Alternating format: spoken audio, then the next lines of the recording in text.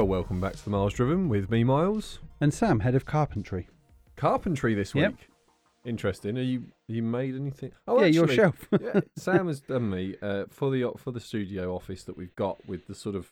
If you've watched anything on our YouTube channel, you would have sort of seen the setup.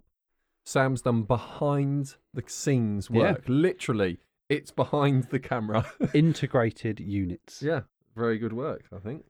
Sturdy, hasn't fallen down. I was going to say, does everything we need. In the few weeks it's been there, it is still standing. There you go, see? We can mark that down. A marked improvement on the one you built before, yeah, which swayed backwards and forwards. But it did stay stood. Yeah, only because we had to be very delicate when we moved around the desk. If you hit the desk too hard, it would have fallen over.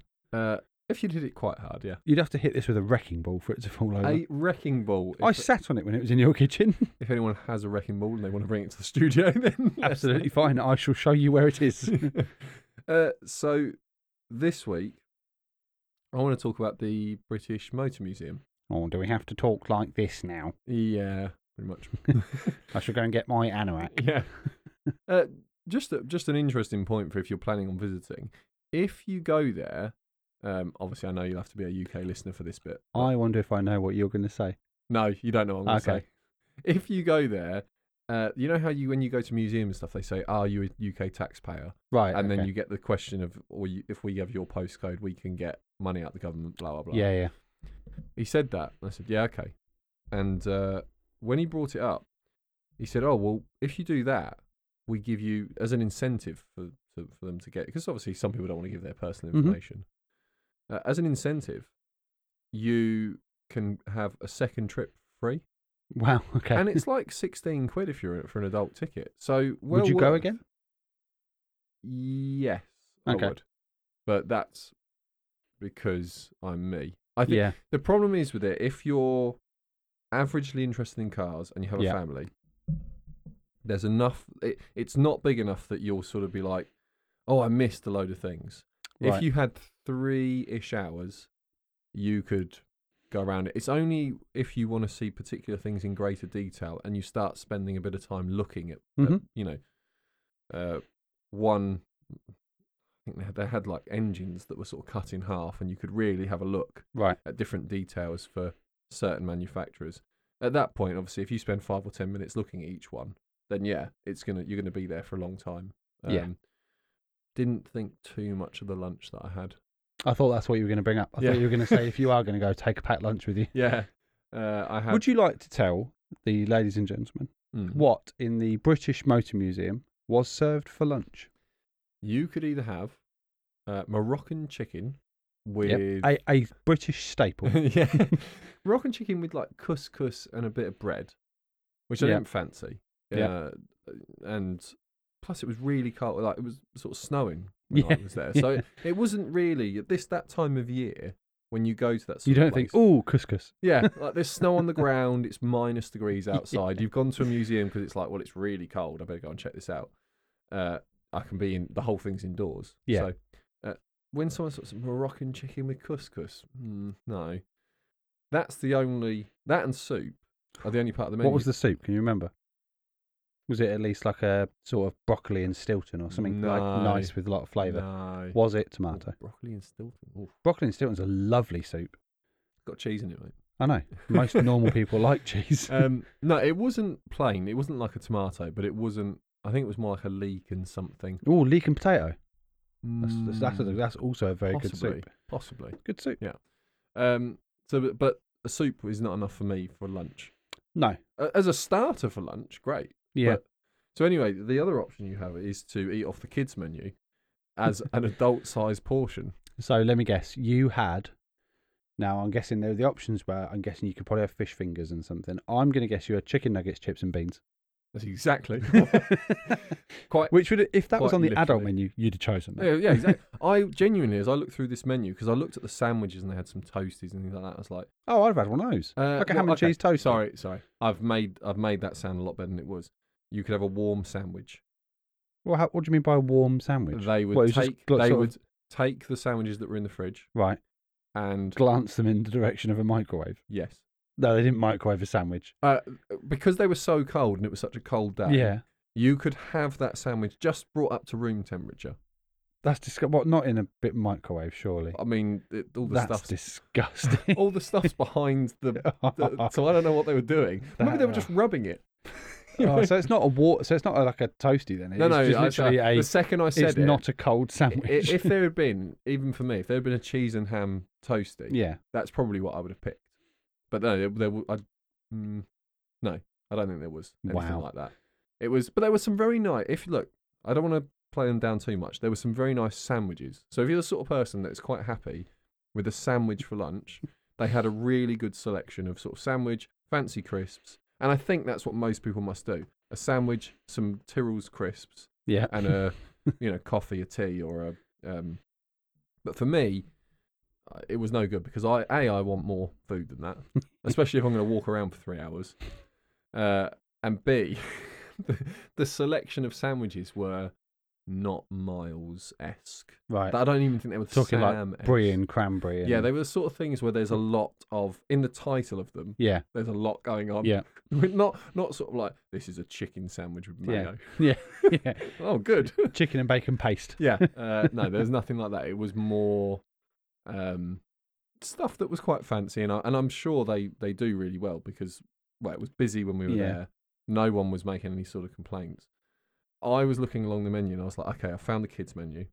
I wonder if I can just ask them for 2 children's things because I really don't want this Moroccan chicken. And then I read a little clause at the bottom that says you can have the children's meal as an adult portion. But honestly, the chicken nuggets were like, I know. I don't know what you were expecting from the British Motor Museum. I was expecting something a little bit better. The problem was I sort of had it, was still hungry, and I left bits of it that just didn't take my fancy. Yeah. But you are very fussy. I am, yeah. So, nothing against them. That's more my own fussiness.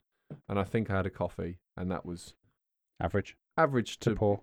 No, I'd put it in the average category. It wasn't a fancy coffee shop that have spent some time making a really nice coffee, but it wasn't a small cafe that sort of just hang a little bit of instant coffee around the back. And, they weren't doing that. They were doing proper machined coffee. So fair play to them there. Now, at the end of my food review, we then went and saw the cars. Okay. We already had a little teaser on the last podcast about this. Yeah, the stuff that really caught my eye at the top of the British Museum. So there's the British Museum. You've got the British Motor Museum, and then you've got a separate building for Jaguar, and there were a lot of Land Rovers in there, but I think it's just considered Jaguar. Right. Okay. And in there, they're also, following on from our previous podcast, they're restoring vehicles in there. Mm-hmm. So they obviously buy them. But should they be? Well, this is the question, Sam. So they're obviously buying them, and then on the top floor, you've got a lot of vehicles that are waiting to be restored, I guess. Yeah. Because they're sort of just parked very, very close. Like they're not. You can look at them, but then they're clearly not been sort of shaped in ways that you can really walk around them very easily. Yeah. It's just because they've got lots of vehicles and they're trying to get them in sort of the condition where they can go into the museum, I suppose. But so you've got the ground level, and then on the mezzanine level, they have a Vauxhall. Really in the sort of lapse of luxury there. Yeah. Oh, they had, and I mentioned it in the last podcast, it was 2017. It's not a Vauxhall. It's a Holden. Right. And I want to be fair to the Aussies that listen. It's a Holden, and I know it is, but the one that I looked at in the British Motor Museum had a Vauxhall badge on it. So it was the Vauxhall VXR 8. VXR 8S? Oh, no, sorry, the GTRS. Right. So the very last of them, it was in green. Really, I looked at that vehicle and I thought, I cannot believe they didn't sell. Like, over here, you had the option between a grey Mercedes, a silver BMW, M5, stuff like that. Very exciting. But this was the sort of car that if you pulled up in anywhere that had a remote interest in cars or a local, shopping centre or whatever else. Yeah. And you're looking around at varying degrees of German cars from base to the absolute top. Most people can't tell the difference. Yeah. This thing it held my attention for so long. I really cannot believe that people just ignored them when they were here. Yeah, but I think it's because it had a Vauxhall badge. Do you know they probably should have stuck a Holden badge on it? Yeah, because that would have actually carried some brand cachet to them. They could have even put a Chevy badge on it, and that would have gone, oh, it's a Chevy. Oh, okay. Oh, Chevrolet. Oh, yeah. It just, I don't know what stopped people apart from the badge, because you look at it, it doesn't look like any other part of Vauxhall's range, because it isn't. It's a Holden, and it was built there, and it's made there, and it's just sent here, sort of in a box. Yeah.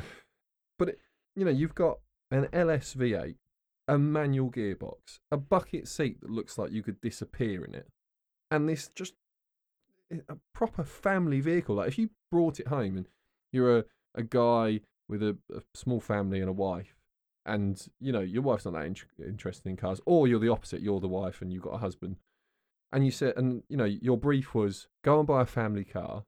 I don't care what it is, as long as it's got back doors and good room. Yeah. You could have put that on the driveway in green or orange, and everyone would have thought, and your kids would have thought, well, I knew my dad was interested. Or I knew my mum actually. I knew she was interested. Yeah. And every time you would have started a thing that they're not into it, what you basically have is a rocket ship that thunders its way along, because it wouldn't have been the fastest thing on the road, and that's why people bought the M5 and the the E63, because they were faster. Mm-hmm. But you know what? When you're talking about 6-litre V8s on the road, I would add that they're just not very practical to own unless they've got a quiet start function. Yeah, it didn't have a quiet start function. See, I'd be embarrassed to start it on the street. I know, but then you have to think of it another way of, if your neighbour was interested in cars, they probably wouldn't mind. Well, they probably would when I was leaving for work at 6:30 in the morning. Yeah, but it's not like a Clattery van starting. This is like the thrum of a V8. Yeah, that's what I mean. As long as it's reasonably quiet on startup, then... Oh, it's startup, it won't be. It's well, cold, exactly. Cold start. This is my point. You'd have to park it out the street. Yeah, I think we have... See, this is the problem, is there is an intolerance that has grown, especially because of larger...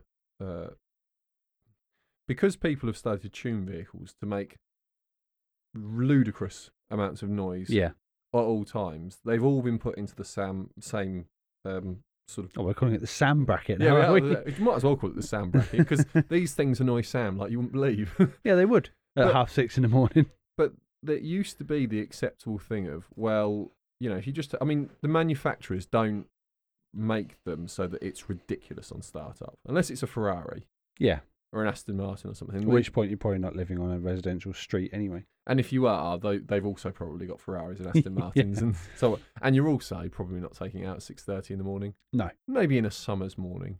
But otherwise, it's not your Tuesday morning commute. No. That's, that'll be another vehicle. Mm-hmm. But the problem is that it's grown this general intolerance to cars. Yeah. And unfortunately, if you have anything more than 4 cylinders, it's going to be noisier starting because it's a bigger engine. If you have anything performance orientated, it's going to be louder because you can't design an exhaust to be... Well, okay, depending on how much money you've got, you can design an exhaust to have 2 very different functions. You can fit butterfly valves in it. You can have it so that it, has to go through 10 silencers and then has a bypass otherwise. But realistically, with all the emissions stuff you have to get through, you can only have a middle ground-ish. The Mustang, actually, I think in the later models of what would now be the previous generation, they had this quiet start function. Yeah, home start. A lot of cars got home start now, yeah. And it's so that you could, if you were setting off at 5 o'clock in the morning to go to the airport or something, you didn't wake up the whole street. But I think a production V8, it makes more noise than, a 4-cylinder whatever. But they're not so loud that it's offensive. Like, I think it's it's about the frequency. I think when you have people that have chopped their exhaust in half, there's it's never been to a sound engineer who's worried about the frequency. When you have something like this hot Vauxhall, this hot Holden, or you have a Ford Mustang, it goes to someone, they say, look, we want it to be loud, we want it to be noisy, we want it to have scream and shout and all that sort of stuff. Yeah, but can you make it so that the frequency on startup isn't just like beyond annoying for the neighbours? But it still would have that thrum. And yeah, well, that's fair. I don't mind that. Do you know what? I'd be really interested. I'm trying to think if I could get hold of some sort of performance V8 and put it on your driveway and start it, because I would just be really interested to know if you could actually hear it. Oh, I bet I could. I bet I could. Yeah. I have this with my engine, but because I've got a V8 diesel, it is noisier than a lot of diesels because it's a larger engine. Yeah. And the trouble is, if you want to take care of it, you do need to let it warm up. You do need to let it cool down. Mm-hmm. And unfortunately, I mean, a diesel engine always is a bit noisy, especially when it's cold. Yeah. But it is something I think about, because particularly if you get home very late and you're like, I don't want to just shut it down because it's not really what it's, it just does need 30 seconds to circulate this oil and, preferably a little bit longer. But at the same time, I'm probably keeping everyone awake. And then I think about it, I think, I never hear cars where I live unless they have had someone take a saw to their exhaust. Well, that's when it starts to be really annoying, isn't it? Yeah, that's when, as particularly, and it depends where you live as well. If you live somewhere between where you live and your neighbour's house, because the garages are at the back, you basically got a U shape of sound resonance. Oh, yeah. So if you start something noisy, it will just resonate off everything. Even scraping my windscreen. The other day, I just scraped a tiny little hole that I could see through and then just slowly crept out of the street and then scraped my windscreen off the street. God, Sam is the most considerate man. Whereas his neighbour's there with a blowtorch. Oh, my neighbour that I'm actually attached to is an idiot. The one that I share a driveway with is lovely, but the one that I actually live attached to... Big listener to the show, mate. Well, he can stop. You're not welcome here anymore. So anyway, they had then, next to it, they had the Lotus Carlton, which was pretty cool. Great to see one in the flesh. I had an opportunity when I was doing classics. I think I've mentioned it before. There was one that came up and I was really interested in going out to it, but there was someone else who was closer. Yeah. And they got the opportunity to go out to it. I was a bit gutted about that. They had the 888 tuned Astra Coupe back max power days, really. 2001. And it had like a body kit that was subtle because it's a manufacturer's body kit, but today would be ludicrous, completely outrageous. Yeah. And then some of the older Vauxhalls that, if you're really into the Vauxhall brand, you'd be very interested in. The one that caught my eye, and it's only because when I was very young at school, a friend's mum had one. It was a Vauxhall Calibra. Yeah. Like a 95, something like that. I just remember, I think his mum was an estate agent or something, and it was, at the time, that was pretty much the coolest car of that you'd seen. Yeah, just you look at the car park and it's Renault 5s. Yeah. And Ford Escorts. Mondeos. Mondeo out? Yeah, the early Mondeo would have been out. And then this thing that looked like someone had gone, well, that could probably do 280 miles an hour if... On fire in the sky. Yeah. Which today, when I looked at it again, I was like, it doesn't look so remarkable. But, of course, it's nearly 30 years on. So, of course it won't. But anyway, from there, there was a few really interesting things that I would say made the visit worth it. Did they have any TVRs? They had one. What? I know, and it was a race vehicle as well. Well, where's all the TVRs then? Do you know what I think it is? I just don't think there's enough of them, and I'd expect a Sibera, Sagaris, a Speed 12. And I think all the owners are like, I really would like to give you my car to put in the museum, but I also would really like to drive it. Yeah, that's fair. And TVR didn't make like... I wonder how many there are to buy of these things. What, of like a... I'm going to look at some TVRs and you can guess how many. I reckon if you looked at like a Tuscan, which would be one of the more popular ones. Just a warning if you can't hear Sam, and I'll tell him now that No, it's fine. I'm turning back to his microphone, okay. How many TVR Tuscans are there on Auto Trader? 8. Oh, not bad. 9. Really? Yeah. Yeah, I thought it's going to be single digits, I think, for almost all TVRs. Oh, actually, I don't even need to look at each one. I can just go on the thing and tell you. It shows you. What do you reckon the most popular on Auto Trader is? I'll give you the ones that there are. Griffin? There's a 300M. Yeah. A Sibera. Yeah. A Chimera. Griffith. Ooh. An S3. A Sagaris. A T350. And a Tuscan. Not the T350, not the Tuscan. She's already done that. Could it be the... What was the... just say the couple of the middle ones again. I've forgotten what you said. The Sibera, the Chimera, the Griffith. And then one after that? The S3. Griffith. No, the Chimera with 26 examples. Yeah, okay, fair enough. Whereas what you should be getting is the Cigaris. How many of them for sale? 3. Are they all over £100,000? No, they're all around 70 actually. Wow. Yeah. Get yourself out with 70. What you want is a Speed 12, but that's a race car. I think there's none on Auto Trader. I think that is a race car, but I think TVL were the sort of company that would probably just put license plates on it when it was new. Yeah. Called the DVLA and said, "We've checked and this car is road legal." Yeah. Oh, okay. It has indicators and everything. It has way of indicating. Yeah, the arm out the window. Depending on which side of the exhausts are on fire, that's the direction of travel. Yeah, there was only one TVR. There was a good mini collection, if you're interested in minis. They had a couple of movie cars, which, if you haven't yet watched it, we've got a YouTube video which is famous. We do. Famous. TV. Well, the YouTube video that is famous. Yeah. It was TV and film, wasn't it? Yes. Cars, which was a thing we did for YouTube. So if you want to check that out, you can do. Yeah, they had like the old Only Fools and Horses 3-wheel van. They had Penelope from Thunderbirds. Yep. The Rolls Royce. Right. So what's funny is for the films, it wasn't a Rolls Royce. Oh, really? Do you want to know who made the car? I don't know. It's not a luxury brand. No, I don't imagine it was. Ford. Oh, okay. I think it was based on a Ford Mercury or something. It said on there, and they put an extra set of front wheels on and stuff like that. Yeah, because it was 6 wheels, wasn't it? Yeah, 6 wheels. Yeah.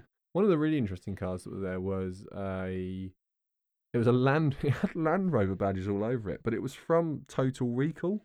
Didn't even realise that they were the original. The new one or the old one? The old one. If it was Total Recall, it would be the old one. Yeah. It was the old one, and apparently Land Rover had got classic Land Rover. They got a Defender.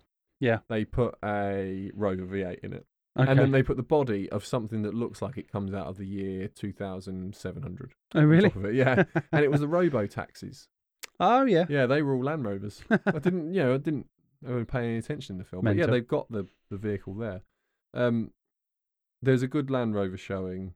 Quite a few Defenders that are on tracks instead of wheels. They've got tracks on them.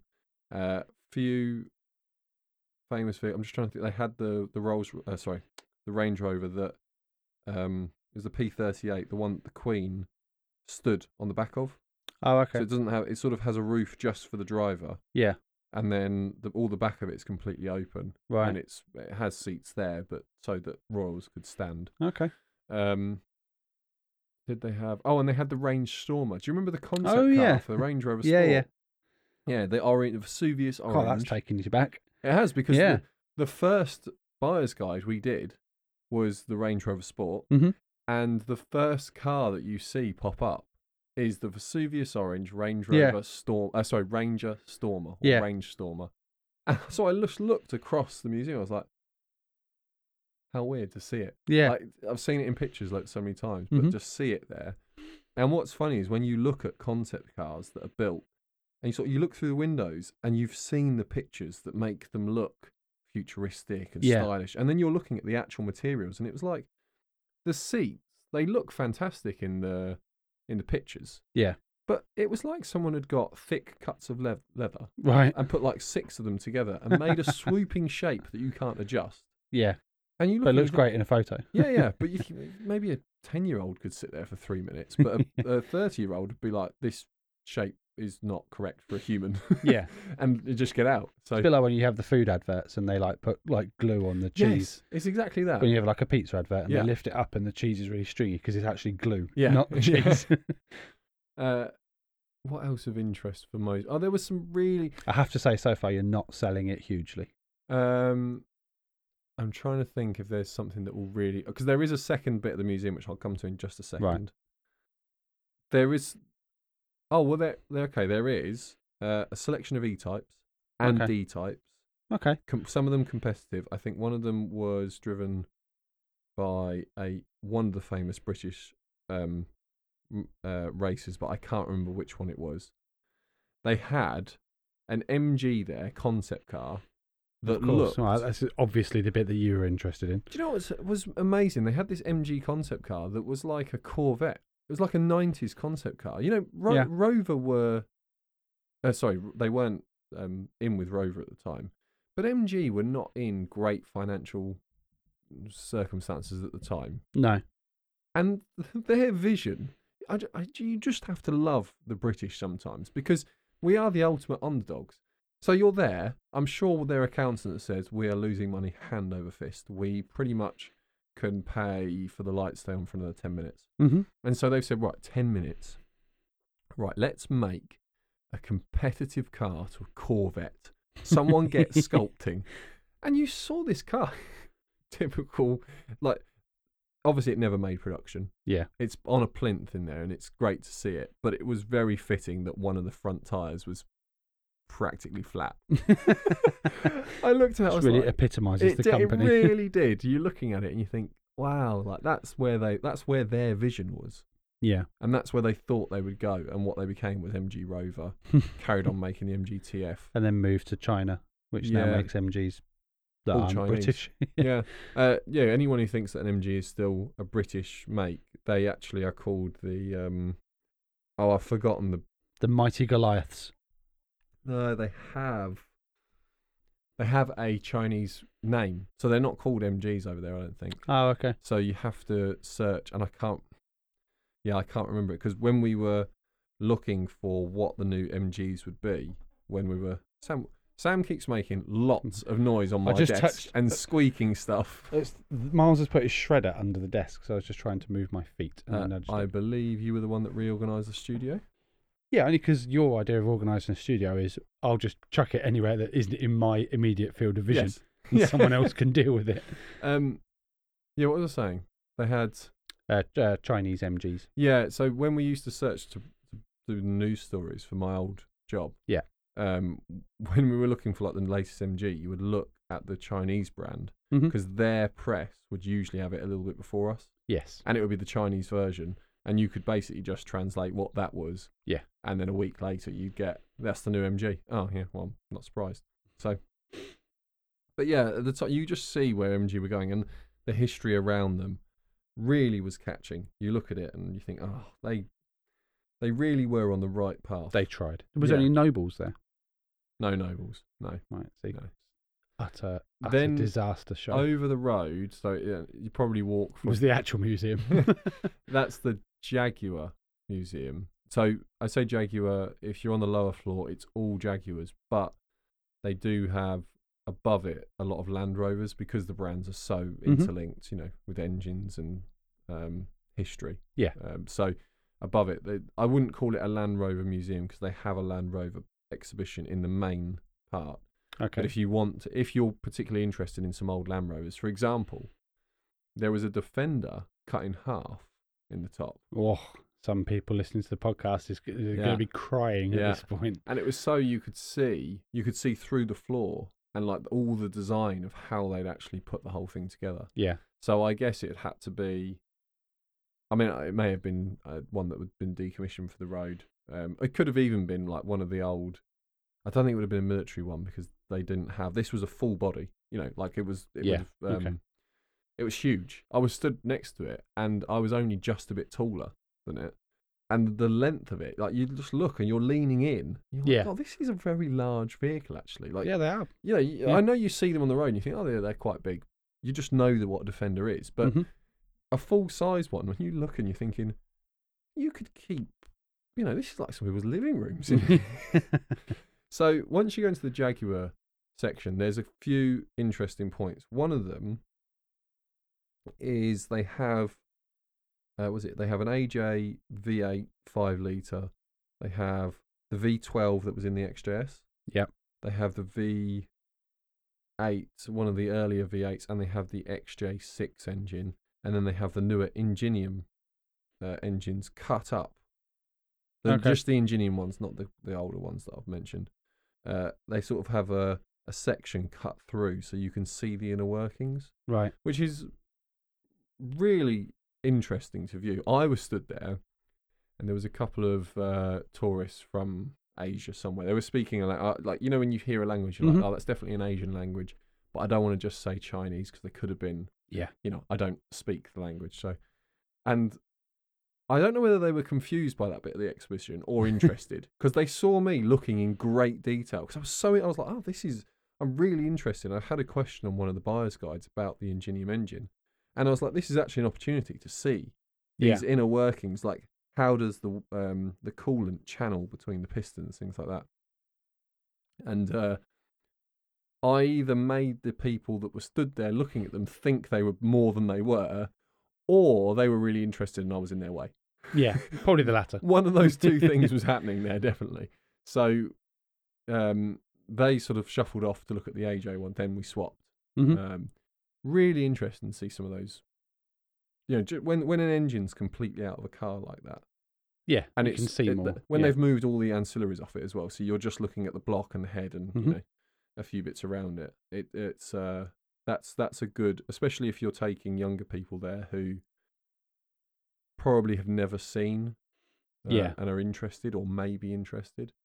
Then they had the Project 7, Project 8 Jaguars, so that's the F-Type and the XE that were the hot versions. Yep, okay. They had an F-Pace that had been barrel rolled. Interesting. Yeah, in the condition it was after. So it had been part of a stunt thing that Jaguar had done, and they sort of, one of the drivers launched it off of a sort of sideways ramp. Yeah. Got it to do a full sort of 360 land back on its wheels, but it's obviously got a little bit of damage on it, which they've left. Yeah, that's cool. Yeah, that was cool. Aston's? Aston is in... I saw one Aston there. Oh, it's just a Porsche. But... It's poor. It was the Vanquish. Yeah. It was next to McLaren. I think the problem is that... Yeah, see, I'm forgetting all of these things. The problem I think any museum has for this is that the higher value stuff they just can't afford to buy. No, that's fair. So they have to rely on owners. And I think if you went there in the summer... So I've gone there in the dead of winter. Yeah. Because, it's snowing outside, so this is a good place to go. I do wonder if you were there in the height of summer when they probably have more visitors, whether they have some of the more interest or they have more stock. People bring some stuff in for them, maybe. I don't know. But then again, if you think of it this way, they're essentially free storing your car. If you say to the museum, you can have my car for 6 months, they'll store it indoors. Over winter. Which is when you're not going to use a lot of these classics. So come on, people. In some ways. Because at the moment, this is sounding like a terrible place to go. They had some great concepts. They had the original lightweight concept that became the Jaguar XK of the latest generation that obviously is now discontinued. They had an S-Type. This thing should have made production. It was an S-Type coupe. Right. That it looked like not quite Cruella de Vil. I need someone meaner than Cruella de Vil. Someone who in a movie... Donald Trump. No, it had more class than that. It had this look about it that... What's the guy? He plays a baddie. He's got... in the Thor films... Tom Hiddleston. Does he play the brother who's like the Loki. bad guy? This was like his car. I'm going to be really embarrassed if that's not his name, but I'm fairly sure that is his name. Because it had the presence of it. It had sort of some... Well, it had... it is, okay. He was on the Jaguar advert. He was on the Jaguar in the advert helicopter. About being a bad guy. Yeah. This is the car they should have given him for that advert. Because you look at the front of it, and like classic Mercedes and Jaguar, like the old stuff, and you look and you think, oh, a Bentley. Yeah. Think, you'd have had to be... You make your money, but you make it in the wrong way. If you bought that like car. the craze. Yes, exactly that. This looked like a modern interpretation of that. So it was modern enough that you would say it was a early 2000s car. Yeah. But the styling that it had, it just stopped me. I looked at it for a minute. I thought, why is that not a production car? Why is that not a production? It caught my attention from 50 paces. Miles is almost selling the museum here. It's worth going just to see this. What really got it for me, and I don't need to hide this because if you've listened to our buyer's guide, they had a very late 2019 Jaguar XJ in the corner. And I looked at that vehicle and I just thought, how on earth Why is that not one of the most popular luxury cars that ever sold? You look at it, compared to an S-Class, a BMW, Audi A8, which we recently did a Buyer's Guide for. In fact, we've done a Buyer's Guide. Well, you hope. At the time of recording, it's not gone out yet. Sam's come over to do the podcast, and I said, I've just got to upload this video, mate. I'm just downloading it, and then onto the computer, and then I have to upload it. And Sam's gone, okay, how long will that take? 10 minutes, mate. Not a problem. But I've been here for about a grand total of 3 hours, pretty much exactly. And it's completely frozen on my desktop. I can't do anything with this. But yeah, so we've covered off a lot of the luxury brands. You look at an XJ, and I can see why. I don't want to go into politics on it, but I can see why it's the Prime Minister's car. Yeah. I can see why anyone who sort of says, I want a large luxury saloon, but I also want something that says something about me. I want to be let out of I don't. No, it's not for someone who cares. It's someone who doesn't care. Yeah. That's the thing it has about it. And I walked up to it and I just thought, why? If this was an option to you, why did you buy a 7 Series? Yeah. Why did you buy an S-Class? Like, an S-Class is more luxurious in the way of it has more tech, maybe. Yeah.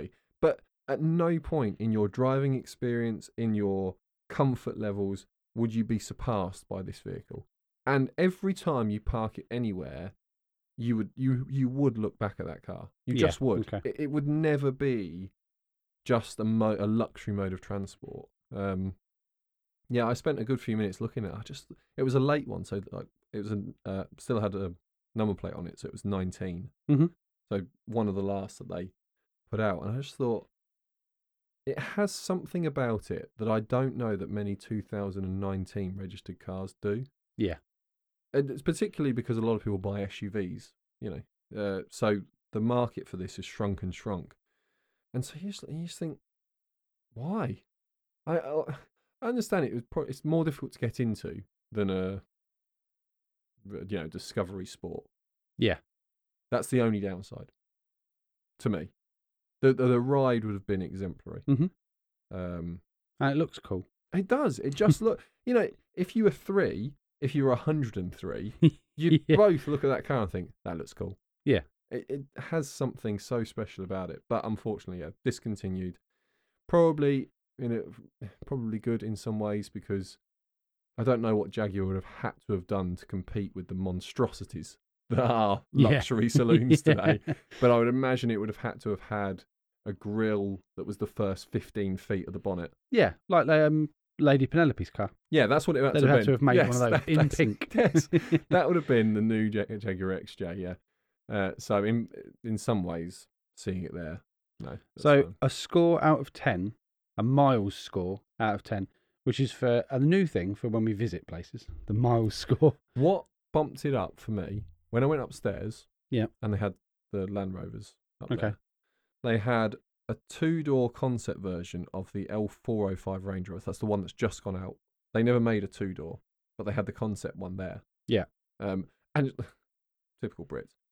They had it tucked away in the far corner. It was the last thing I saw, and I didn't even notice that it was a 2-door until I got close, and I was like, "Oh, this is really short. Oh, this isn't a regular L405 Range Rover. Yeah, this is one that's been built as a one-off." Mm-hmm. Not shown to anyone, shoved in a corner. Yeah. Oh, we'll put it somewhere in the exhibition at some point. Yeah. Off the top of my head, the miles score for going places: meandering. Yeah. Intrigue. Yeah. Length. Eating. And substance. This is really good, Sam. That's not bad off the top of my head, right. really. Go on, what meandering? Meandering. So what's it like for meandering? If you wanted to meander about for a few hours... Out of 10. I would give it a high score for that, because you could just drift along. So let's give it an 8. Okay, so an 8. You're going to have to average these at the end, Sam, yeah? Yeah, that'll be my downfall. Yeah. So meandering. Intrigue. If you're interested in British vehicles, then it's a 9. If you're not so interested just in British vehicles, then it's like a 7. So a 7. Length. It is called the British Motor Museum, so if you've gone there expecting other things, then you maybe... which is similar to meandering. Yeah, I think. But meandering's more like how does the flow of the place work? Like, is it easy to go from the beginning to the end without missing anything? Yeah, you would struggle to miss things. Right. Okay. So length is how long it takes to walk around. You could do the whole thing in 3 hours. Is that good or is that bad? I would say it's good because it's like the limit of, for most people, how long they're willing to just walk around and stand. 8 or 9? We'll give it an 8. Okay. Because I mean, I wouldn't have minded spending longer if there had been like you said, there was no TVR thing, no Aston Martin. Yeah. There were a few cars, but they didn't have a section for Eating. them. 3. No, that's harsh. 4. And what was the last one? What did I say? And I have to say, and I do want to say this because they were very, very kind in there.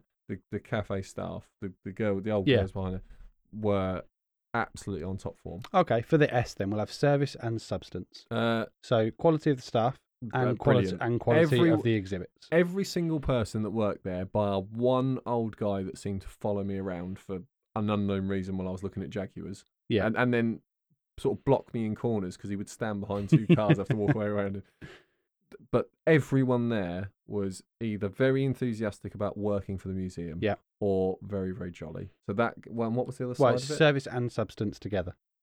So we're talking service is quality of staff and substance is quality of the exhibits. I would have liked to have seen more engines, but they did have a lot of vehicles that were cut up so you could see great detail. So I'm going to give them an 8. They would have got a 9. Okay, so 8, 7. Right, Sam's law of averages. Let's see. I think that averages out at 6.5. No. 7. No. Yeah. What's your total that you've got? No, it averages out at 7. It does. I give too many. It just 8. does. You said Sam's law of averages, not how everybody measures averages. That's fine. But no, it's fine. We can do it. 8, 16, 24, 28, 35. 35 divided by 5 is 7. Right, so correct. Would you give it? 7. Well done, Sam. 7 out of 10 seems a little bit harsh. Maybe seems a little bit high from what you said for the last hour. Maybe a 7.5 out of 10. No, it's a 7. The law of averages. The only thing I would say is if you want a bit of variety, go somewhere else. No, but as in like if I was comparing it to a summer car show, there would have been a lot more going on. However, there wouldn't have been just engines cut to pieces so you could see greater detail. The only thing I would have liked a bit more from them is if I was comparing it what's happening in the winter to that, then that obviously is a 10 because nothing's happening in the winter. And that's fair. Yeah, they're keeping that thing open when it wasn't busy when I got there. No. Really wasn't busy. The only thing that I think would have been a bit better would to have more space and expand some of the like I mean I didn't think of it when I was there, but when you've brought up some of the manufacturers that are not there, actually, especially because it is it's technically in Coventry, so it is a stone's throw from places like Noble or stuff like people that have been making cars in sheds. And they must have some spare stuff around. Even if they could just have, even if they didn't have the car, but they could get an engine. Or just a bit of history on the company. Just an area with a bit of history and a VIN number. And maybe a few. They had a little cinema you can go into when you walk in, which I think is more for kids, but that would have been quite fun. There was actually, while we were there, a kids exhibition. Okay. Like, as in, I don't know, it's like 2 classes from a school, and they were sort of being shown around everything. And there, to be fair, and this is why I'd say for a family, really good. You know how we got taken stuff at school? Yeah. And 8 times out of 10, it was just sort of like a chance to have a laugh with your mates, not in school. Mm-hmm. All the kids there were really interested. Oh, that's good. Yeah, they were like, because there was always something stimulating, like, there's this car, then there's this car, then there's this car. Yeah, there's stuff for them to keep them interested and stuff to look at. And they clearly only had like an hour or 2 to get around the exhibition. So there wasn't time to get bored. Yeah. Because if you try to do it in 2 hours, you basically have to rush round. 3, you've probably seen everything. 4, you've seen everything in detail. And then 5 is more like you want to have some lunch and make a day of it. Yeah. So, that's it. There British you go. Motor Museum. Yeah. Anything you want to add to this podcast, Sam? No, I wanted to add the miles score, which I did. You did. So out of literally nowhere. Yeah, that was brilliant. Yeah. All right, everyone. Well, thank you for listening. This will be, I think, it's our second or third for this year. Yeah. But we had to do a lot of pre-recording because I was going away, and because it's very selfish. Well, it's also that, as we've said many times, we have to do stuff for the YouTube side of it. We have to refresh the website with new content. Yeah. And so sometimes we do have to put a few podcasts together and then release them so we can catch up with other stuff. And then before you know it, we're just chasing our tail. Yeah, exactly. Do we think by the time this has come out, you are an employed person? Did I announce that I'd left the... Yeah. You mentioned it on one of the podcasts that came out a couple of weeks ago. So I no longer work in automotive media. Yeah, I remember you saying it. Oh, did I? Okay. You used it because you were talking about the Range Rover. Well, I mean, I do work in automotive media. I just work for the miles driven. Exactly. Maybe this will be the full-time job by then. Who knows? We're talking 3 or 4 weeks in the future. Yeah. One video might have shot to the moon by now. This gets all of my attention at the minute because, my previous job I got made redundant from because that is the British... Well, not sorry, that's the car media landscape at the moment. Yeah. Probably. Ironically, I would say. Doing this job has made the job you'd had sort of redundant.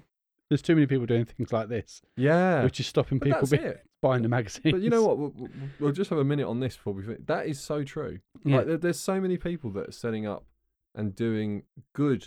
Like, the thing is, there's been loads of people for a long period of time writing and doing stuff. Yeah. But the quality has got so much better. It has. And particularly when you add in, video and people actually getting a bit of a following and people then saying, you know what, I trust this person because I haven't just read their words. I've seen them in videos. I've listened to them on podcasts and I've heard the way they talk and say things and I like it. Yeah.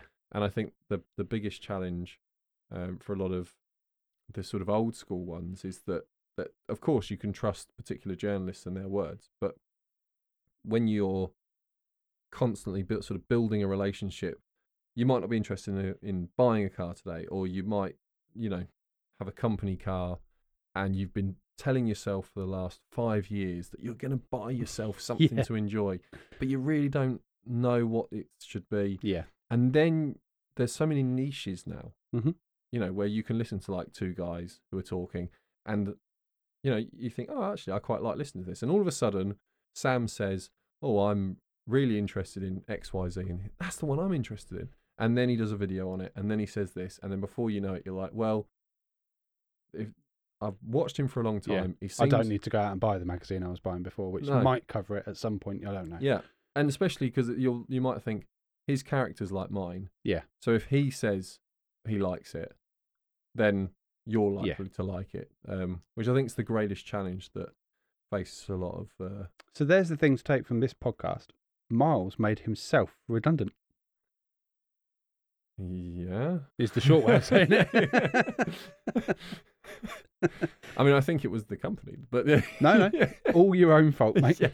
Yeah, I should have. We should have been doing lower quality stuff. Yes, yeah. I'm sure there's some listeners like, well, they do lower quality stuff anyway. Send the complaint in. And also, just a thanks to the audience because everyone that listens, everyone that watches the videos, and everyone that visits the website, and the feedback we get. That is what sort of keeps us when we do have crunch points like at the minute where we're like, okay, we need to get some podcasts done so we can then concentrate on doing some other bits for the next few weeks. Yeah. And you've got family stuff, because Christmas and New Year's, and when you've got all those commitments all bundled into one, it does become a bit of a challenge to say, oh, should we go and lock ourselves in the office and get this podcast done? And it's like, let's get it done because we know we've got people that are intent on listening. They want to consume the content that we're doing. Yeah. And they'd feel like, we want to sort of fulfill that need. So that's it for this week. That's a wrap. We shall no doubt be back next week and hopefully there'll be some more car stories. I'd like to do an episode on my car. Okay.